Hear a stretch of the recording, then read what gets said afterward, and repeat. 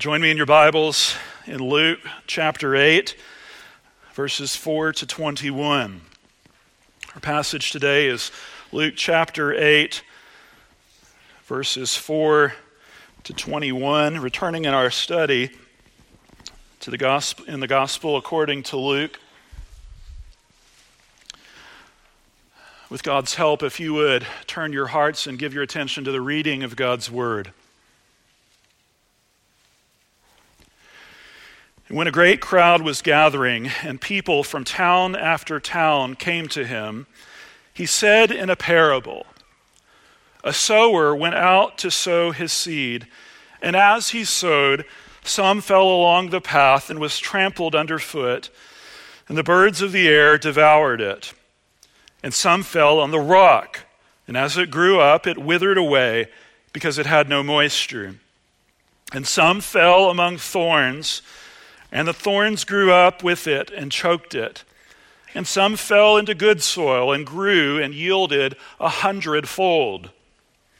As he said these things, he called out, 'He who has ears to hear, let him hear.'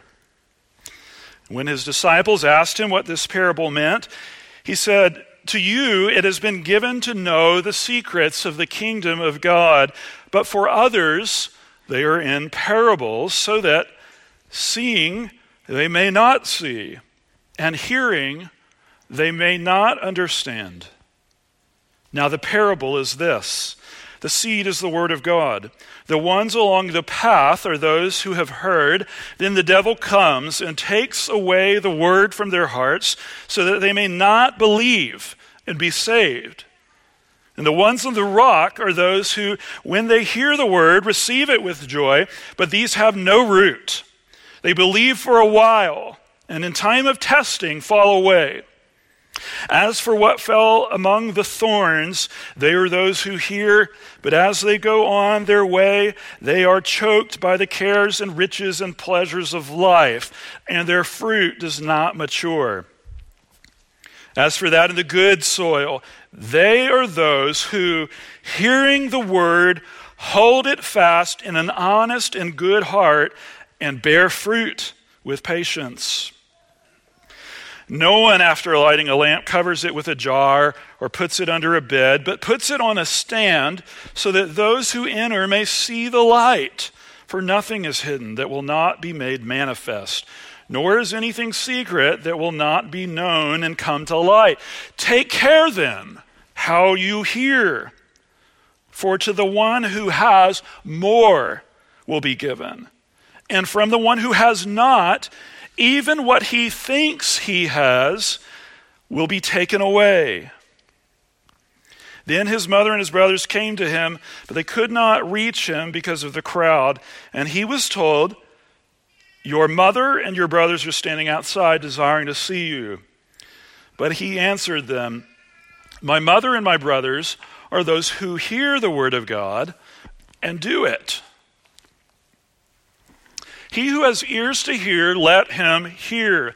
My mother and my brothers are those who hear the word of God and do it. Take care then how you hear." You hear the theme there.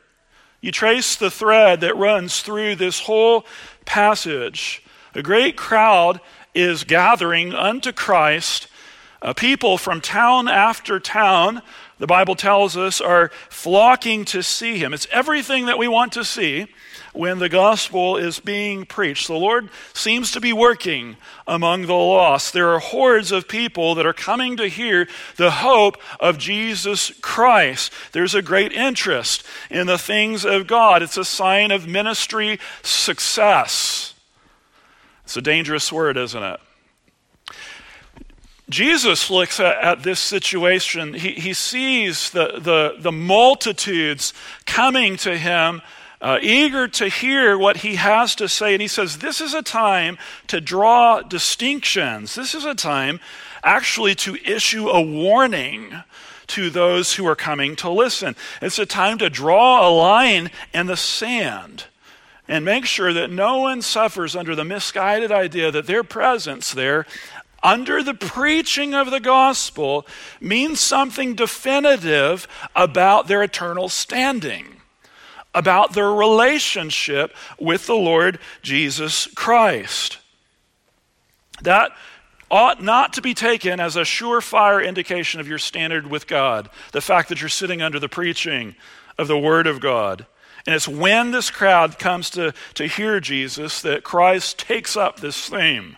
Take care then, not that you hear, but how. How you hear. How do you listen to the Word of God? The question here, what's at stake, is not whether you're familiar with the message of the gospel. It's not whether you understand what the Bible has to teach, or even whether you have the kind of fluency necessary to teach it yourself, but what you have done with what you have heard, what kind of hearer you are. And Jesus tells a parable to drive home this point. It's one of the most well-known parables in all of Scripture. Often this is called the parable of the sower. You may see that in a heading in your Scripture, in your Bible. The stress here, though, actually isn't on the sower. The sower's activity never changes throughout the whole story. He sows the seed. That's the one constant. That's the thing that never changes. What changes? It's the soil. It's the kind of soil that the seed lands upon. That's where the emphasis lays throughout the text. So this might be more aptly described as the parable of the soils, the parable of the four soils. And it's a very piercing, soul-searching kind of parable, because we can all be found here. Every one of us are located somewhere in this parable. By virtue of the fact that you're sitting here in this room, you are in this story. You can be found in one of the four kinds of soils that are described. It's directed to people like us, to churchgoers, to people who sit under the preaching of the Word of God week in and week out.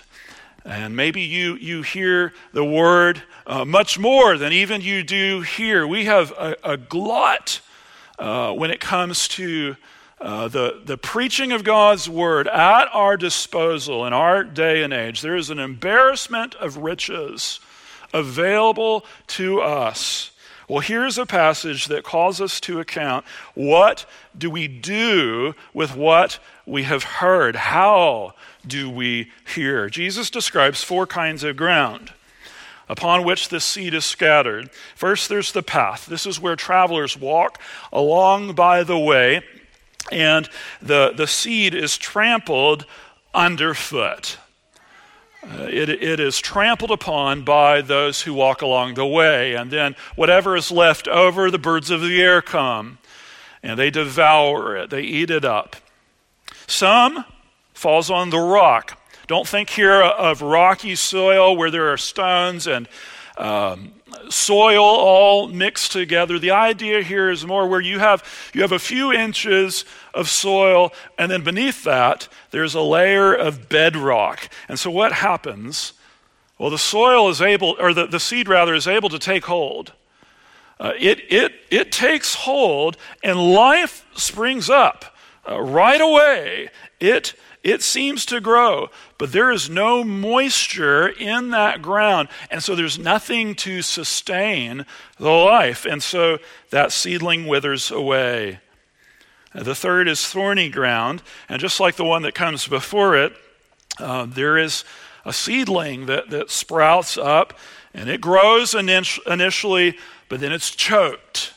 It's choked out. The ground there hasn't been cultivated, and there are all kinds of other things that are competing for the moisture and the nutrients that are available in that soil, and so it chokes out the plant and it suffers and dies. And then finally there's the good soil where the seed grows and it yields a harvest, 100-fold even.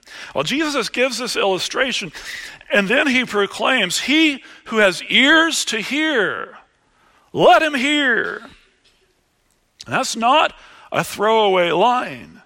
It's not like Jesus is saying, if this is something that interests you, then take a listen. It's more like this. If the truth that this story points to is something that you are able to perceive, even in part by God's grace, then hearken your hearts. Give all of your attention to what I am saying. Apply yourself to my teaching. And you can see the disciples doing that. They do exactly that. In the passage that follows, his disciples ask him what this parable meant. It wasn't immediately obvious what Jesus was saying to them. It wasn't self-evident based on the story. Now, if you have been a churchgoer your whole life, you can't escape the fact that you've heard this story a million times. But just take that first section. It's not as self-evident, the meaning of what Christ is teaching, as it is once you've heard him unpack its teaching. Well, the disciples come to him and they ask, what does this mean? They do a good thing. They incline their hearts to the wisdom of the wise. They apply their hearts to the knowledge of God. Listen to this, Proverbs 2 and verse 3. Yes, if you call out for insight and raise your voice for understanding, if you seek it like silver and search for it as for hidden treasures, then you will understand the fear of the Lord and find the knowledge of God. For the Lord gives wisdom. From his mouth come knowledge and understanding. And you see the insight and the encouragement that is to be found here when you bring that lack of understanding and your ignorance and your confusion to the Lord, and you bring an open Bible and you say, God, teach me. Help me to understand the truth of your word. Christ begins to unfold that. He teaches you by his Spirit through his word to those that seek him. So what does this parable mean? Well, Jesus says before you can really answer that question, you need to understand what the purpose of parables are in the first place. Why do we have parables in the scriptures? Well, he says that this particular way of teaching, this particular biblical genre, has a special, divinely designed purpose. Look at verse 10.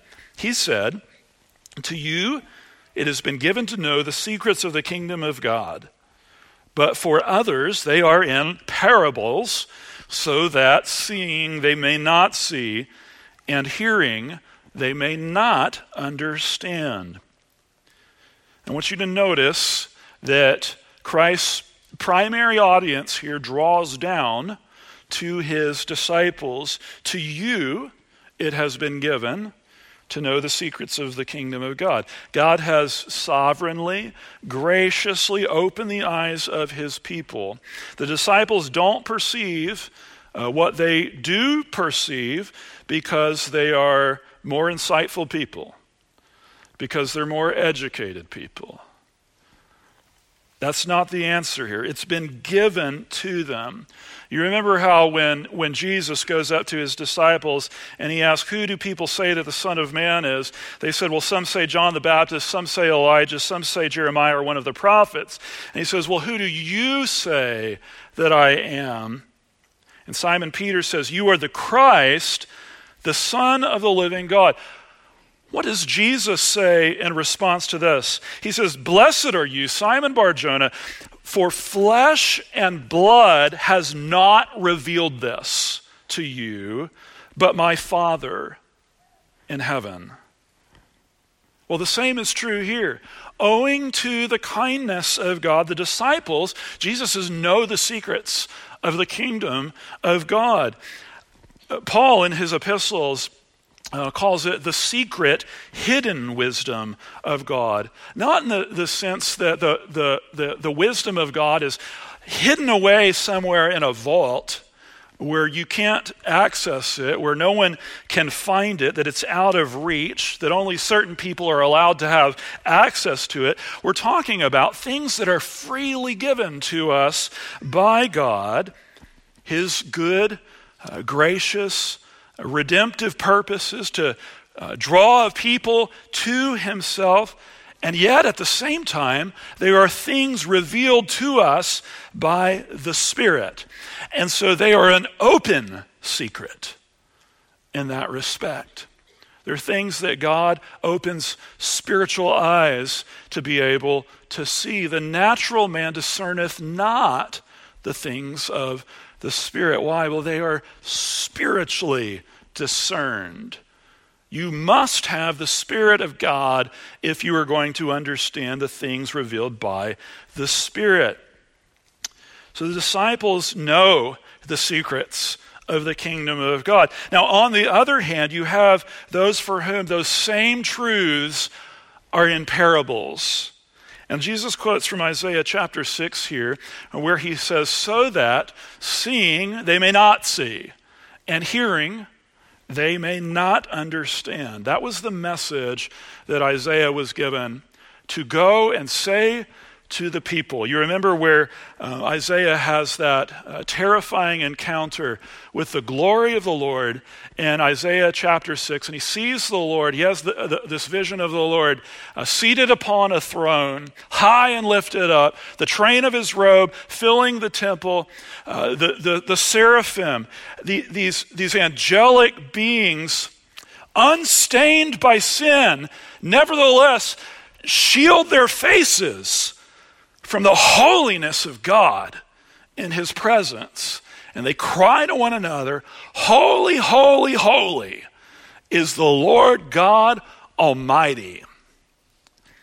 And Isaiah is undone by the whole experience. He is undone at the holiness of God juxtaposed with his own unrighteousness. And he says, woe to me, I am a man of unclean lips. He feels his guilt before a holy God. And you know this story. One of the seraphim goes and he takes a coal from the altar, that which has been spent on the sacrifice, and he touches his lips and he cleanses him. He says his guilt has been taken away and his sin has been atoned for. And then and only then does Isaiah raise his hand and say, here I am, send me. The Lord says, whom shall I send and who will go for us? Isaiah says, here I am, send me. And then God says this, go and say to the people, keep on hearing, but do not understand. Keep on seeing, but do not perceive. Make the heart of this people dull and their ears heavy, and blind their eyes, lest they see with their eyes and hear with their ears and understand with their hearts and turn and be healed. It was a, how do you say it? It was a grim commission. Go and tell the people, listen, but don't understand.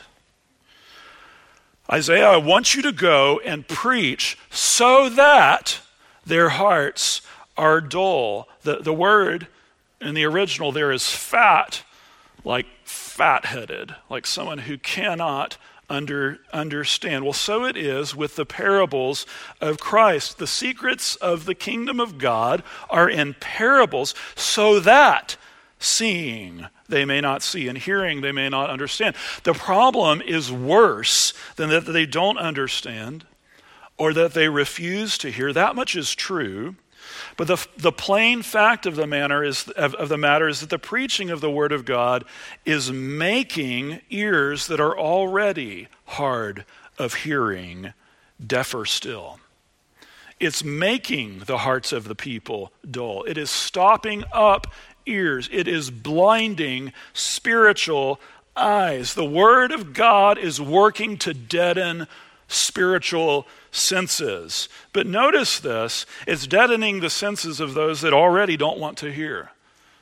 They have already rejected God. When Isaiah brought this to the people, he brought it to a people who had already rejected the Lord. They had already turned in sin. They were living in sin and idolatry against the Lord God. And so God sent Isaiah so that they would be left without excuse. Christ is saying the same thing here. Parables are a kind of act of judgment against unbelieving peoples, those who harden their hearts against the living God. They are one of the ways that the lost are given over to their sin. This is the preacher's dilemma. When our hearers don't want to listen, when those we want to bring the truth to don't want to listen to that truth, what can we do but preach to them that same truth again? What recourse do we have but to proclaim the only hope of salvation found in the Lord Jesus Christ? But as we do that knowing that something must and will happen to their hearts. Something must and will happen to the hearts of those who hear. They will either be softened to the one who grants hearts of flesh, to one who causes men to be born again, or they will become more and more recalcitrant and stubborn in their rejection. This is the terrible reality of the preached word of God to the souls of men, beloved. It is always having an effect on our hearts. It is always doing something. Don't fool yourself into thinking that it's not. Don't fool yourself into thinking, I will respond some other time. Friend, your non-response is a response, and it's changing you. It is changing you. That much is inescapable. By the end of this sermon, every person in this room will either be closer to the Lord in a loving trust and a humble submission, or further and further away. There is no getting away from that reality. So parables reveal and they conceal. If you are looking for the truth, if you are seeking the face of God, they are there to show you the way. If you are not, they will only leave you scratching your head. If you want to know God, the parables of Christ will illuminate his character. They will show you his ways. They will teach you what it is to follow Christ. If you don't want to know him, they won't make any sense to you. Now, it's with that warning and that admonition in place that we return to the parable. And Jesus gives the explanation here. He says the seed is the word of God. The seed represents the word. That which the Bible says when it is received with meekness, the implanted word is able to save our souls. It's able to rescue us from eternal damnation. This is where life begins, with the seed of the Word of God.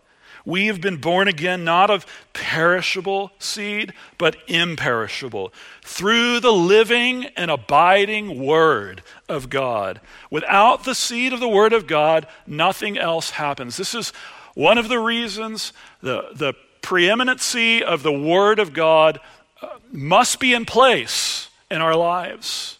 It must be in place in the Church of Jesus Christ. Everything must be centered around the Word of God, because that's where life is found. Without the Word of God, everything withers away.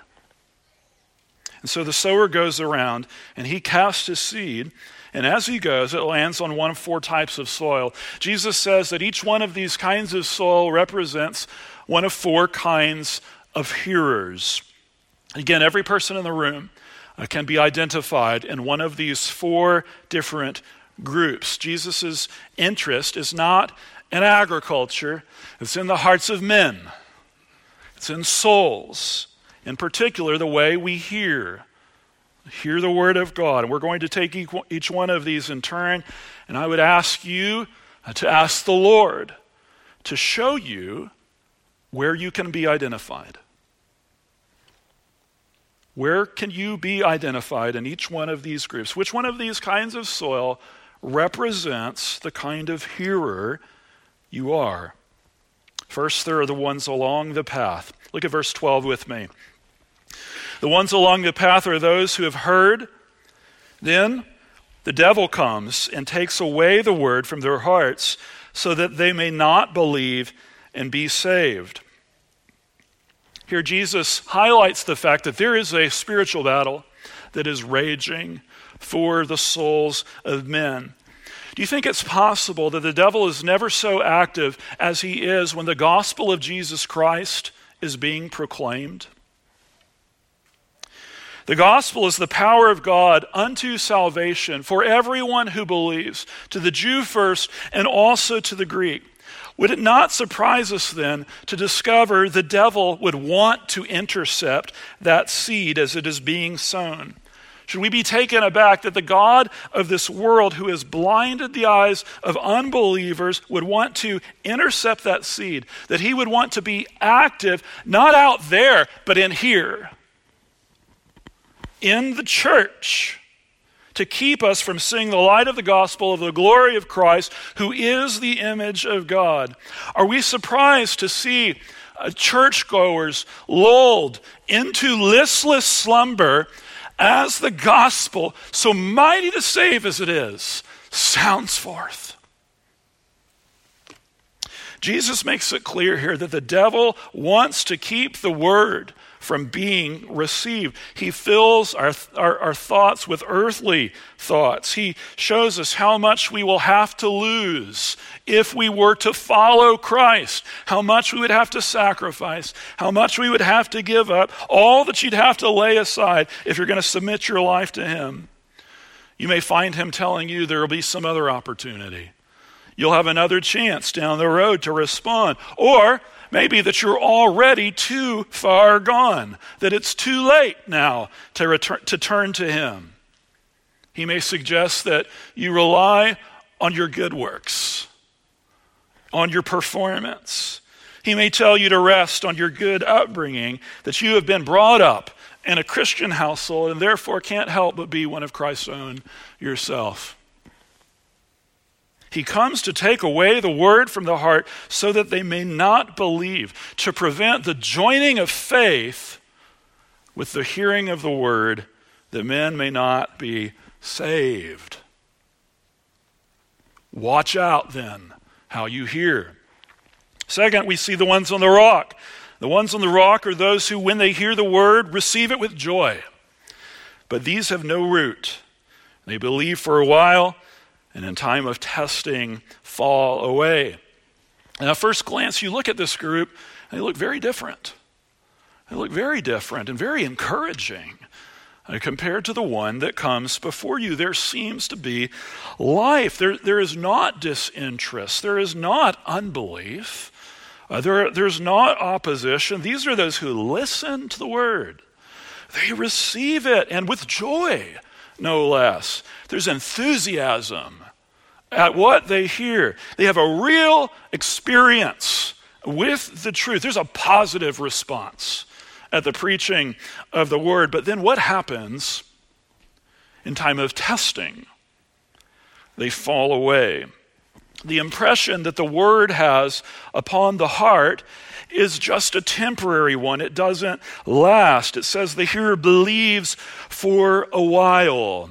We're not talking here about someone who has been truly converted. We're not talking about saving faith. We're looking at someone who takes an interest in Christ, and it may be a true, sincere interest. I trust this is something we probably can all identify with on one level or another. How many times have we been sitting under the preaching of the Word of God and we have found our hearts intensely stirred? Our affections are moved. As we sit under it, maybe our consciences are troubled, our hearts are convicted. The Lord impresses upon our minds the joy that can be known if only we will turn from our sin and believe on the Lord Jesus Christ. Make him our treasure and our delight. These are those who believe for a while. They're like those in the book of Hebrews. They've experienced some sense of spiritual enlightenment. There it says they tasted of the goodness of the word of God and the powers of the age to come. They sit in the company of the saints. Their hearts are filled with this sense of warmth and enthusiasm and joy. But then that initial effect begins to fade away. It slips away. How so? A time of testing comes in. It shows the true mettle of their profession, of what they claim to be their own, what they profess of Christ. Persecution comes in on account of the word. The book of Matthew says things become hard.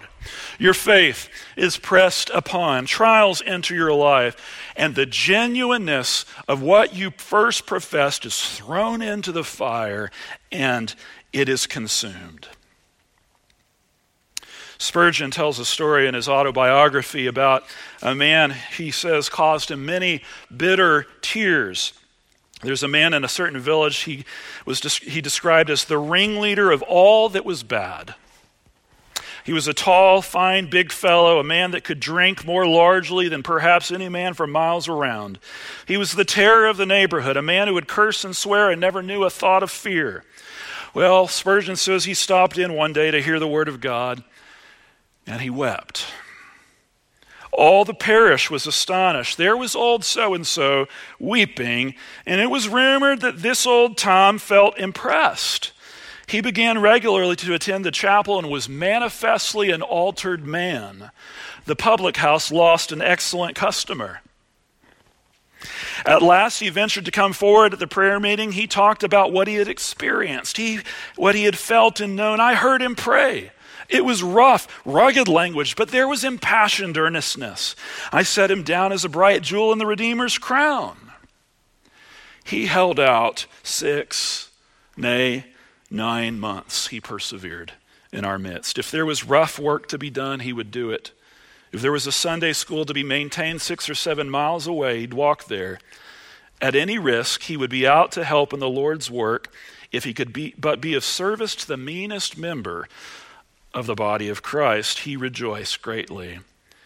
So he went on, but at last, the laughter to which he was exposed, the jeers and scoffs of his old companions, though at first he bore them like a man, became too much for him.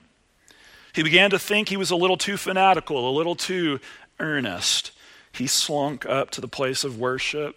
Instead of boldly coming in, he gradually forsook weeknight service. He forsook the Sabbath day at last. And though often warned and often rebuked, he returned to his old habits. Any thoughts of God or godliness that he'd ever known seemed to die away. He could again take the blasphemer's oath. Once more he could act wickedly with the profane. And he of whom we had often boasted and said in our meetings together, oh, how much is God to be glorified by this? What cannot grace do? To the confusion of us all, was seen to be sometimes drunk in our streets, and it was thrown in our teeth. This is one of your Christians, is it? One of your converts gone back again and become as bad as he was before. They believe for a while. And then time of testing, they fall away. Brothers and sisters, the important thing is not just how you begin the life of faith. Praise God for good beginnings, but the totality of your life must be watched. You have need of endurance so that when you've done the will of God, you may receive what you have promised. What kind of hearer are you? As for what fell among thorns, they are those who hear, but as they go on their way, they are choked by the cares and riches and pleasures of life, and their fruit does not mature. Jesus speaks here of a third category. He says that there are some whose hearts are thorny ground. They are beset with a multitude of other things that are competing for their attention. And again, it's not as though there is deep-seated hostility here against the gospel of Jesus Christ. They're not rank enemies of the church, if you ask them whether they believe the gospel to be true, they would say yes. They would gladly espouse everything that the Scripture espouses. But when it comes to the work of God within the heart, and when you survey their life as a whole, they're preoccupied. They're preoccupied with other things. Some are consumed with anxiety over the cares of the world. They look to these things as the source of their security and stability in life. They're anxious about them. Others take the same things, money, food, riches, pleasure. They indulge in them. They idolize them all the same. You can be poor and you can be rich and be beset with the same problems that you see here in this third group, the cares of the world, riches, pleasure. 1 Timothy 6 and verse 9, those who desire to be rich fall into temptation, into a snare, into many senseless and harmful desires that plunge people into ruin and destruction. For the love of money is a root of all kinds of evils. It is through this craving that some have wandered away. There it is. Wandered away from the faith and pierced themselves with many pangs. These are things that figure large in the teaching of Christ, and for good reason, because they're things that we bump up against every day in our life. The cares of the world, money, pleasures, all of these things have the potential to become idols in our life every single day for every single person, to the point that they can crowd out space for the one true and living God. Now, I want you to notice also the contrast here between this group and the one that comes before it. And the second group, that stony ground, the testing comes, and it says that immediately they fall away. What happens here? It says that it's as they go on their way. It's as they're going along in life. In other words, it is a slower, gradual, more imperceptible drift. You don't notice it at first. But through a long series of compromises, it results in the same end. It nevertheless gives way in the end to full-blown apostasy. They wander away from the faith and pierce themselves with many pangs. Now, fourthly, you have the good soil. And this is what we most want to understand. This is what we want to find ourselves to be by the grace of God. As for that, in the good soil, they are those who, hearing the word of God, hold it fast in an honest and good heart and bear fruit with patience. Church, what distinguishes these hearers? This is the most important thing we can know today. These are the only ones Jesus commends in this passage. Three things. First, they have an honest and good heart. They are humble. They're teachable. They're earnest. When the word of God is preached, their spirits say, "Open my eyes that I may behold wonderful things from thy law." When the word of God goes forth, they receive it, not as the word of men, but as it really is, the word of God, and their lives are transformed. Faith is joined to the hearing of God's word so that they really profit from it. They're changed. God's done a work in them so that they approach the promises of God and the one to whom those promises point in sincere faith, wholly, honestly, relying on him. There's not guile in their faith. There's no double-mindedness. They're not deceiving themselves. They don't think, well, I can hold on behind my back to those cares and riches and pleasures while I hold on to the things of God. What do? They hold fast to the word. That's the second thing. They throw all of themselves around the word of God. They are those who, hearing the word, hold it fast. They take the promises of God And they look in faith to the one in whom they are all yes and amen. And they hold fast. Endurance. That's the operative word. Endurance is what we're looking at. That's what it means to hold fast. We have come to share in Christ if indeed we hold our original confidence firm to the end. Not if we add a whole bunch of works to our faith, then God will really receive us. But if we hold our original confidence, or you could say the trust, the faith that you professed at first till the very end. Brothers and sisters, a saving faith is an enduring faith. Good beginnings are something to rejoice in, but we have to persevere. This is an exhortation to persevere in wholehearted, believing faith. And perhaps there are some here today, and you've looked on the course of the last year, and you don't know whether you want to throw in the towel and just let it all go or not. Persevere. Lay hold of Christ yet again. Throw your arms around your only hope. Hold fast to the word and endure by God's grace. Paul says in 1 Corinthians 15, that great resurrection chapter, I would remind you, brothers, of the gospel I preached to you, which you received, in which you stand, and by which you are being saved, if you hold fast to the word I preached to you. Church, are you holding fast? Are you holding fast to the word that is being preached? And then third, they bear fruit with patience. The good soil represents hearers that bring forth a harvest. The seed falls into that soil of the heart. It springs forth to life. It does not wither away. The trials of life do not cause it to perish. The way the sun scorches away a little seedling, patiently, it sends its roots down deep until at last it grows and it yields 100-fold. And this brings clarity to the parable as a whole.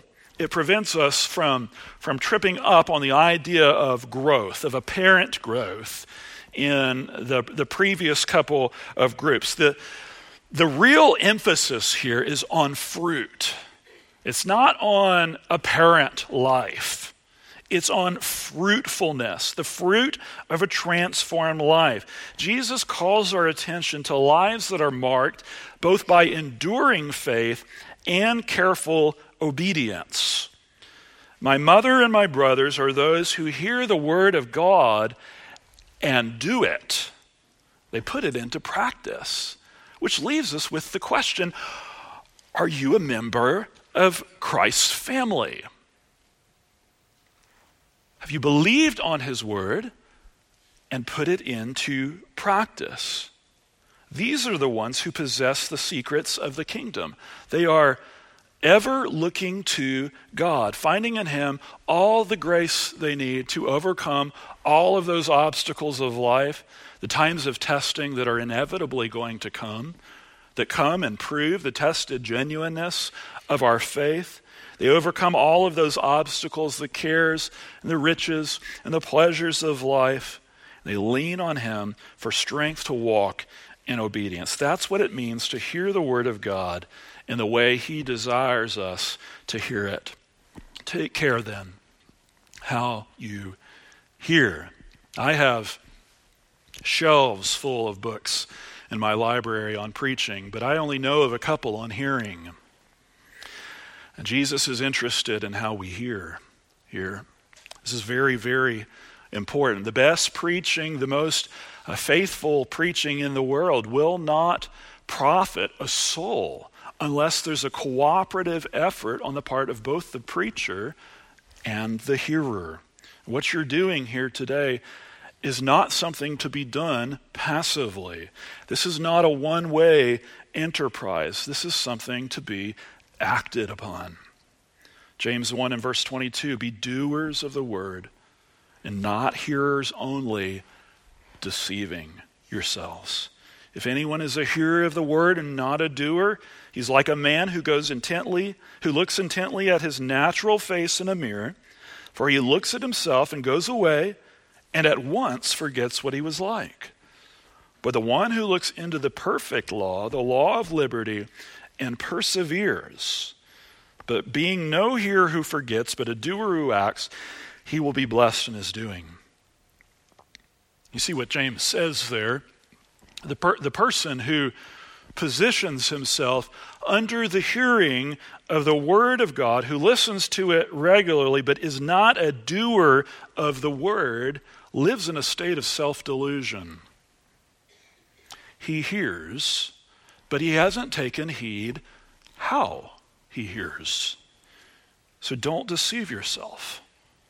Don't deceive yourself. Jesus says in verse 16 in our text, "No one after lighting a lamp covers it with a jar or puts it under a bed, but puts it on a stand so that those who enter may see the light." This is a truism. It's something everyone knows. You don't go lighting a light and then immediately try to cover it up. That doesn't make any sense. And Jesus is not using this image of hiding a light in the way that he does in other places in the gospel, in the book of Matthew, for example. "Let your light shine among men so that others may see your good works and give glory to your Father who is in heaven." There's an evangelistic focus there. Here, what's the application? The way in which you hear the word of God, look at verse 18, "Take care then how you hear, that will be plain for all to see." It cannot but be evidenced in our lives. Nothing is hidden that will not be made manifest, so take care how you hear. Now, friends, there's hope in those words. I hope you can see it. Let this be an encouragement to you. If you are someone and you recognize today that you are not in that last category, that you are not in the good soil, Christ does not give vain admonitions. And this is not a word that is directed solely at those who already hear, that already take heed.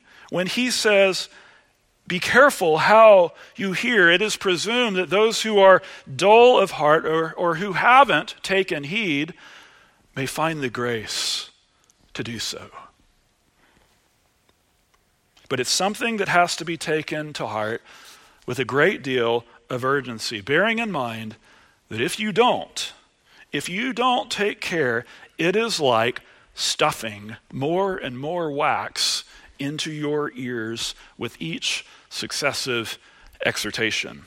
You can see that in verse 18. "For to the one who has, more will be given, and from the one who has not, even what he thinks that he has will be taken away." Even what you think you possess is going to be stripped away. So don't delay. Don't delay in turning your heart to God. Don't deceive yourself into thinking you can orchestrate your life according to your own timetable and determine when you're going to respond yourself. Today is the day of salvation. If you reject that good news, you don't know that when you walk out of this room today, your heart may become so hardened that you will never again be able to hear what you're able to hear today.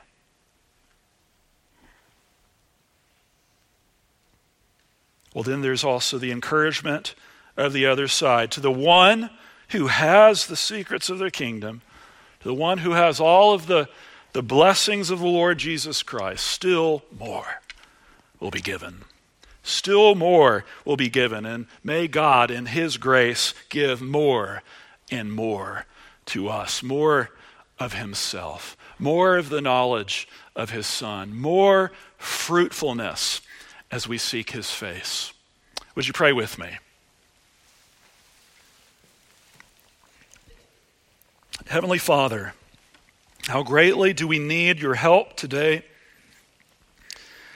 How miserably have we sinned and fallen short of your glory. Forgive us, God.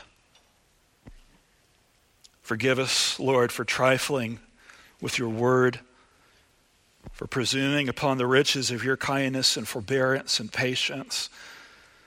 Lord, for living as though this was not meant to lead us to repentance. God, I pray your Spirit would do a work in our hearts. Help us, Lord, as we listen to your word. Teach us to be careful how we hear.